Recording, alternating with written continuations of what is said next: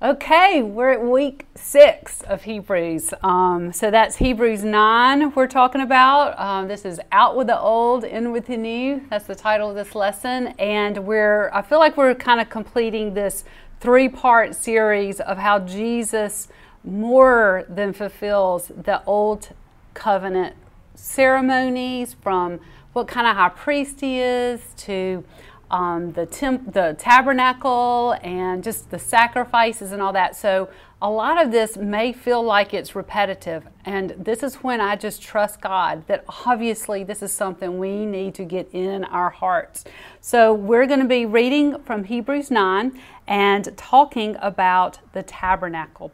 Now, if we were in person, I would have gotten my mother's flannel board of the tabernacle that really exists. I grew up with her using it to teach her Sunday school class and her ladies' Bible studies, and I loved it because, first of all, I'm a sucker for any kind of like stuff like that. Like, it was like a flannel board with all the little pieces and the different tent coverings with all the different colors. So it was almost like if you had a dollhouse of the tabernacle.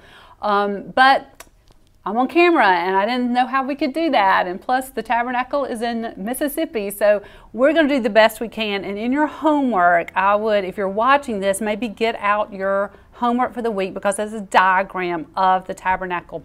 Now, I don't know what I was doing when I wrote the homework, because that first section of questions is all messed up.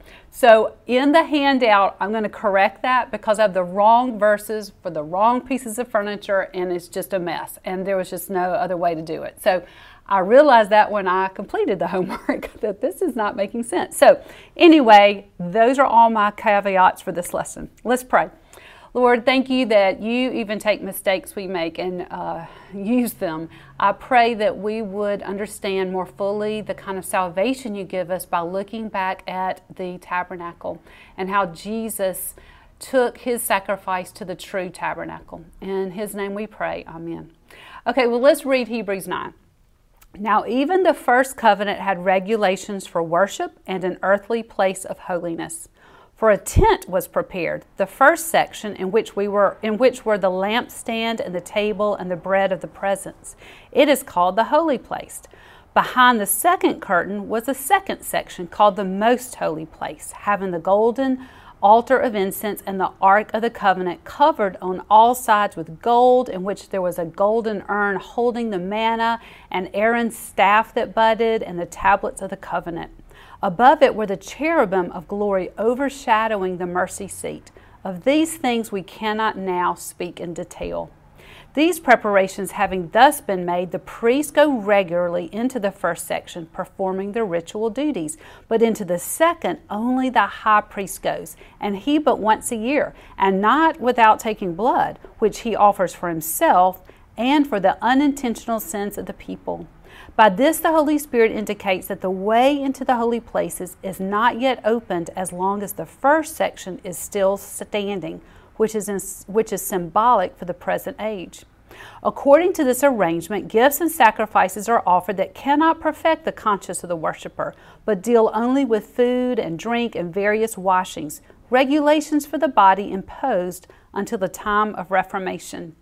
But when Christ appeared as a high priest of the good things that have come, then through the greater and more perfect tent, not made with hands, that is, not of this creation, he entered once for all into the holy places, not by means of the blood of goats and calves, but by means of his own blood, thus securing an eternal redemption.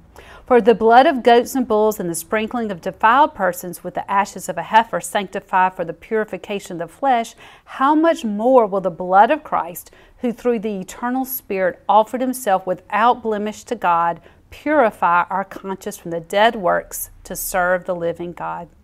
Therefore, he is the mediator of a new covenant, so that those who are called may receive the promised eternal inheritance, since a death has occurred that redeems them from the transgressions committed under the first covenant. For where a will is involved, the death of the one who made it must be established. For a will takes effect only at death, since it is not in force as long as the one who made it is alive. Therefore, not even the first covenant was inaugurated without blood. For when every commandment of the law had been declared by Moses to all the people, he took the blood of calves and goats with water and scarlet wool and hyssop and sprinkled both the book itself and all the people, saying, "This is the blood of the covenant that God commanded for you." And in the same way he sprinkled with the blood both the tent and all the vessels used in worship. Indeed, under the law almost everything is purified with blood, and without the shedding of blood there is no forgiveness of sins. Thus it was necessary for the copies of the heavenly things to be purified with these rites, but the heavenly things themselves with better sacrifices than these. For Christ has entered, not into holy places made with hands, which are copies of the true things, but into heaven itself, now to appear in the presence of God on our behalf. Nor was it to offer himself repeatedly, as the high priest enters the holy places every year with blood not his own, but then he would have had to suffer repeatedly since the foundation of the world. But as it is, he has appeared once for all at the end of the ages to put away sin by the sacrifice of himself. And just as it is appointed for man to die once, and after that comes judgment, so Christ, having been offered once to bear the sins of many, will appear a second time, not to deal with sin, but to save those who are eagerly waiting for him. Okay, that's a lot of Old Testament tabernacle talk. And so when it says tent, it's referring to the tabernacle, which when Moses and the people of God left Egypt and had their 40 years of wandering in the desert, one of the first things that they did was they built a tent for God. God gave Moses specific directions, and it was like him going, look, if my people are in the desert in a tent, I'm going to be with you, and I'm going to be in a tent. And so that is where their worship, their church happened, so to speak, was at the tabernacle. And so let's talk tabernacle for a little bit. Look at your notebook, your homework, and that diagram or kind of pattern of what was in the tabernacle. So if you're looking at that, first of all, you know there's a fence around the whole thing, and there was only one gate. There was only one way to come in, and you had to come in through this gate. And the first piece of furniture you saw, this is out in the courtyard. It was not inside the tabernacle. This was kind of the front yard of it, was the bronze altar. And this is where the animals would be killed and the blood would happen. Then the next piece of furniture you see there is a bronze laver or a basin, and that's where the priests would wash their hands going in and out of the tabernacle itself. So you come in, and the tabernacle is made up of two rooms. The first section of it is the holy place, and that had 3 items in it. And one is the table of showbread. So it had, I think it was 12 loaves of bread, and that was replaced every day. And then you had the candlesticks. And to see great descriptions of this, look back in the Old Testament, but these gorgeous candlesticks. And then you had the altar of incense, and that was right in front of where the Holy of Holies was. And the Holy of Holies and the holy place were separated by a veil. Now, we're not talking a veil like I Dream of Jeannie had a veil, those flimsy little see-through veils. I'm talking about a big carpet, like a oriental rug type veil, okay? So it's thick and it separated it. And so in the Hebrews passage, when he's talking about this, is a little confusing because he puts the altar of incense in the Holy of Holies.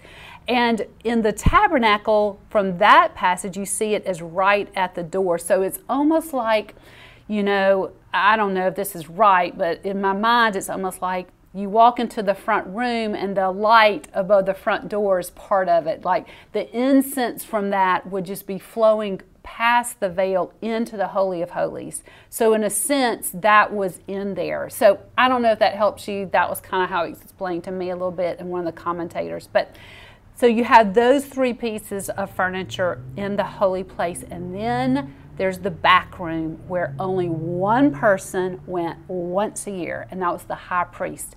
And that's where you have the mercy seat or the Ark of the Covenant. So like, for instance, if you're a big Indiana Jones fan, the first movie he made was The Raiders of the Lost Ark. That's about the Ark of the Covenant, okay? So this held like the bowl of manna. It held Aaron's stick, his rod that was blossoming constantly. Okay, think about that, a stick that has flowers on it. And then the tablets of the law, and that was inside. And then there was like, it was all covered in gold with like cherubim statues or something somehow overarching it. And this was like the throne of God, the mercy seat. And so once a year on the Day of Atonement, the high priest would put on special clothes, and he would have 3 animals ready. A bull to sacrifice for his sins and his family's sins. Okay? Then he had 2 goats. And they would draw straws or lots or whatever, and 1 goat would go in as a sacrifice. They would kill the goat, and that blood would go, and he would use it to make this once a year sacrifice for all the people. Then after that, the other goat was still alive, and he would put his hand on it or somehow say the sins of the people were on the goat, and then some guy would take the goat out of camp, way out, and he would be released. And it was like the sins of the people were on this goat, and he was gone. Kind of like the idea of a scapegoat, okay? He was the scapegoat. All the sins of the people were put on him, and he was taken outside the camp. So you see this picture of the blood being used to clean, to purify, to forgive sins. All this stuff had to do with this huge once-a-year atonement, Day of Atonement. If you want to know more about that, I really recommend you read Leviticus 16 and just get the play-by-play. It might be better than what I just told you. But bottom line, this sacrificial system, the tabernacle, the Day of Atonement, all these things, it was very bloody. There was blood all the time. It was costly. This just showed that the sin, for them to be able to even have God have a tent with them, they had to constantly be making sacrifices. There was a constant reminder that God is holy and I am not. And we can't live together. And so God made a system that provided a sense of atonement and cleansing. Although in the very way it was set up, it was like this was temporary in a way, that something else better is coming. And so these people of God, they're saved the same way we are. They had faith looking forward to the sacrifice of Jesus. We look backwards at the sacrifice of Jesus. So we're all saved by this one sacrifice of Christ, but think about it, we really have it a lot better than they did, because they were really, really in the dark. They were by faith doing these things, and it was teaching them, and probably some people didn't get it, just like we don't get a lot of stuff.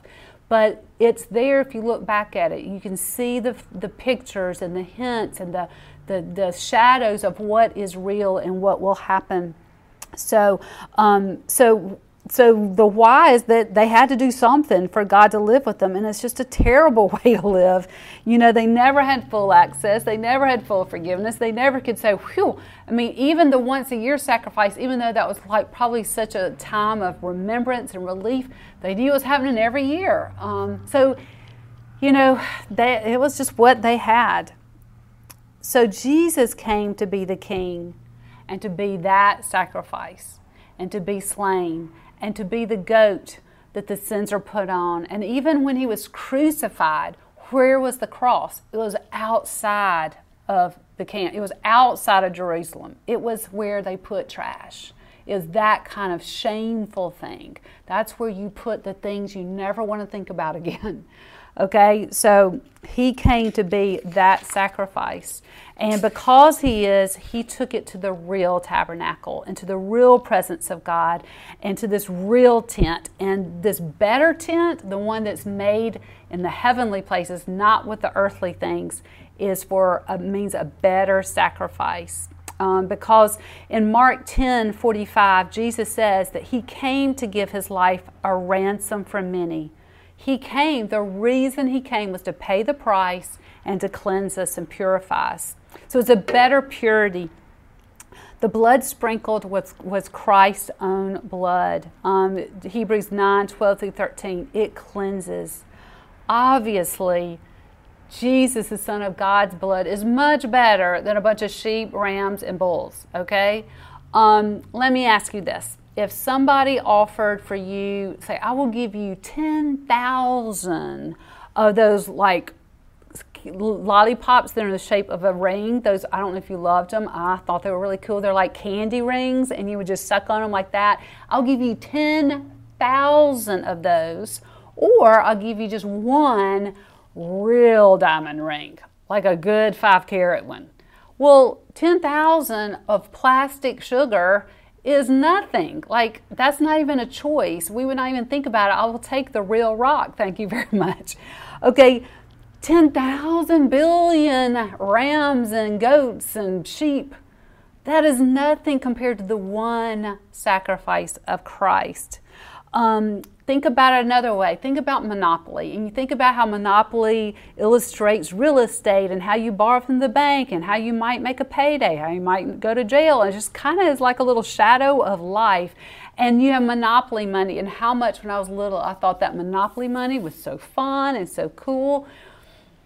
I would really have real money now. Monopoly money, yeah, that taught me about money. That taught me a little bit about real estate. It taught me not to go to jail and lose my $200, but it's really not real. It's play money. And so that's what we're talking about. Jesus' blood is real money. It's the only kind of blood that really spends. All of this other stuff was like showing them and gave them a way to participate until the time of Jesus came. And so they have such a better deal now, these listeners to the writer of Hebrews. But also, and we said this last week, Jesus is a better representative. Those priests, much as the best of them tried. I mean, think about Aaron. He was a great high priest, and he built a golden calf. Think about the ones that maybe just weren't strong enough to keep on being a priest. Think about the one, they all died. I mean, I don't know what it is this year, but between the Michael Jordan special and the latest thing on HBO about Tiger Woods, I'm just struck by the just pure talent and hard work and dedication and passion for their sports. And yet I'm looking at them and going, and one day you're not going to be able to dribble the ball or swing a golf club because you're going to get old. I mean, even in Tigers, he says, yeah, my body won't do what it used to do. I mean, it's kind of sad because you know it can't last. That's how the old priests were. And Jesus lasts forever. So he's a much better representative, so much so that he pays the price for the people to be in this covenant with God. Like we said last week, he was the guarantor. He promised to make sure it would happen, and that promise took him to death. He died to make it happen. It's a better efficacy. It just works better. Hebrews 9:25-28 says this was a complete and total payment of the debt. And we'll see next week in Hebrews 10 that the old way couldn't give a worshiper a clear conscience. Think about being a woman back then. I mean, the minute you left the tabernacle and left whatever goat you and your husband took, or you and your sister went and did that, and you'd stump your toe and cuss on the way home. It was constantly, oh no, I got to go back. It was just always this It's like being camping and you can't take a real bath, and you might take a little spit bath or maybe go into the campground, shower and just wash off, but you're not clean until you come home to your real bathroom and clean, okay? There's no way for them to feel clean like we do now. It is so much better to me to be a Christian now than what they had to do. I mean, yes, they were saved. Yes, they had a relationship with God, but it is like we are in Technicolor compared to the black and white TV of the Old Testament. So no repeating was necessary. Jesus, it is one and done. There is no repeating it. And we have so much better access now. Matthew 27:51 talks about that when Jesus died, that veil between the Holy of Holies and the holy place ripped from top to bottom. If you'll go back and read in Matthew, you'll see there were people that came back from the dead and things were happening. It's crazy and it's kind of spooky, but it's because when God himself died on the cross, when Jesus died, It was done, and there was access now for anybody. They didn't have to do this anymore because Jesus himself took his blood to the throne room of heaven, to the tabernacle of heaven, and presented it to God. And so we didn't have to do all that anymore. So the fact that the actual veil was torn in two, it says it all. Okay, so we have a much better access. I don't know if you ever do this, but when you've been in a new school or a new office, or maybe you go to a family reunion of your spouses and nobody knows you, you just feel odd. You feel like you don't belong. But then, like, maybe once you go to school and you get the uniform and your parents pay the tuition and you have your name on the roll and the teacher calls it out, you're like, you don't feel that way anymore because you belong there, because you're wearing the outfit and your parents have paid for it and the teacher knows your name. Heaven, God's presence is like that now because God has given us the clothes of righteousness. He has paid for our ability to be there, and He knows us. We belong in the presence of God. I just don't know if we quite can get what that means when you think of who we really are and the sin we do and where we come from and our everyday just things we didn't even know we're doing. There are things we know we're doing bad, and there are things we know we should be doing, and there's stuff we still don't know what we're doing wrong. God paid for all of that so that we can be totally at ease, snuggling up to God and saying, my Father in heaven. And you get to do that. And He knows you. He knows you. That kind of access. And this all gives us just a better hope. In Hebrews 9:28, it says, we eagerly await His second coming. That means that, just like imagine if the high priest on the Day of Atonement went into the Holy of Holies, well, everybody was probably kind of holding their breath because what if he did something wrong? There's kind of this kind of pause of he's in there, he's doing whatever he does in there, and then he comes out. And there's got to be this sense of relief. Are we looking at heaven to go, when is our high priest coming back? When is he coming back to finish and take us so that now I will be glorified? My body will match the reality in heaven of God sees me as perfect. Because aren't we struggling? Aren't we struggling with sin and still battling sin? And like we've said before, and we're going to say later in Hebrews, we see that this path is hard we're on. And there's just this huge shot of confidence the writer of Hebrews is giving the listeners and giving us. And that, yes, it's hard. Yes, this is a struggle. Yes, you don't need to be lazy. You don't need to be ignorant. You need to grasp this salvation. But you are saved, and you are saved by Jesus Himself, who beats everything you've ever seen. There is no religion. There is nothing on earth as good as this. It doesn't even come close. So we have a better hope, and we eagerly await that of when He comes back, and it makes we are fully just at peace. So, what are the better results? And basically, what's this to me? What about me now? Okay. Well, first of all, we have a clear conscience, and second of all, we have a clear future. So let's look at the clear conscience we have. We have a fresh, clean soul. And I don't know if you struggle with guilt. I don't know if you struggle with shame or just feeling like something's not right. I feel like our culture now doesn't really talk about hell. It doesn't talk about sin. It doesn't bring up that we should feel bad. Maybe we dismiss the Ten Commandments, or we, kind of go, well, I don't do this, or this. And we're just not looking at our Bibles. We're not looking at what Jesus said about sin.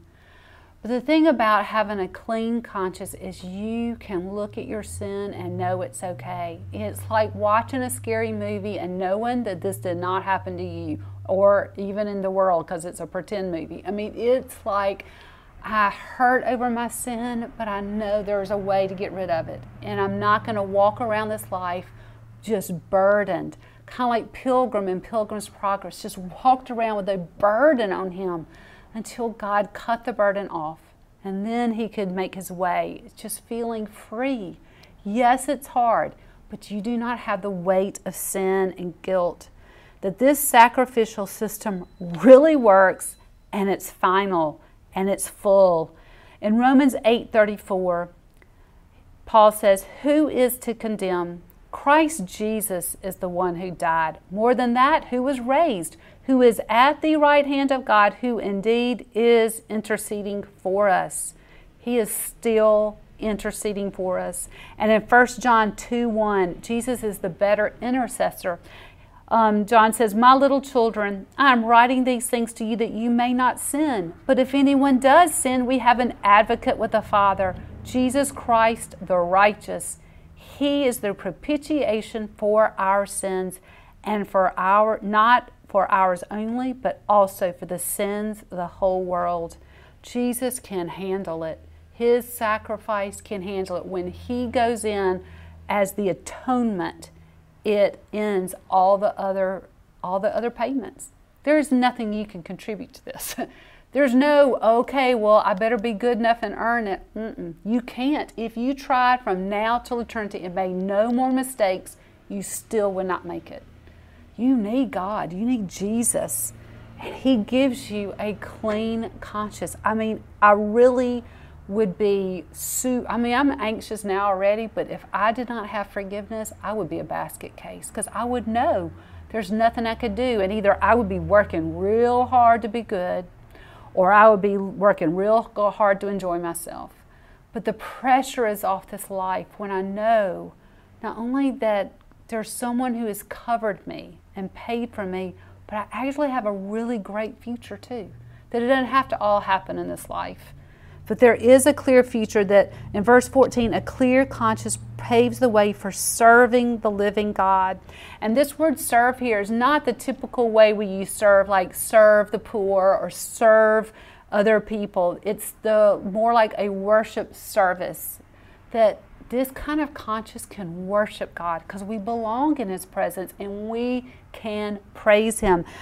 David says in that psalm of repentance after his sin with Bathsheba and after he killed Uriah.